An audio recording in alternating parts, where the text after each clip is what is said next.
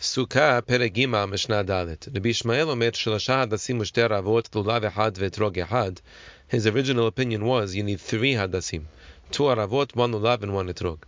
But he ended up retracting by how many hadasim you need, and he ended up saying, Afilu Shenayim Ketumim, even if 2 out of the 3, the top, are clipped off, Ve'echad eno katum, but 1 is shalem, that's fine. Now, being clipped off means it's pasul, according to Rabbi Ishmael. So that's his way of saying you don't even need the other 2. He ended up retracting and holding 1 hadas is enough. But that 1 hadas cannot be clipped off. So he's lenient, 1 hadas, but he's strict. It cannot be clipped off.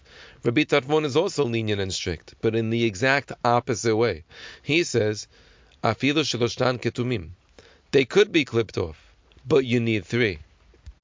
Rabbi Akiba holds like Rabbi Ishmael, as far as the hadas is concerned. He says just like you have 1 lulav and 1 etrog, you only need 1 hadas and 1 arava. But the 1 hadas has to be shalim, just like Rabbi Ishmael. The obvious question is, so how is Rabbi Akiba a third opinion if he's exactly like Rabbi Ishmael? Maybe the answer is because Rabbi Akiba says 1 arava. Rabbi Ishmael never retracted on his opinion that you need 2 aravot. So in that sense, Rabbi Akiba is a third opinion. Or maybe he's listed as a third opinion because in Rabbi Ishmael's original stance, he required 3 shalem hadasim. So originally, Rabbi Akiba indeed was a third opinion. Just Rabbi Ishmael ended up retracting, so they ended up being the same.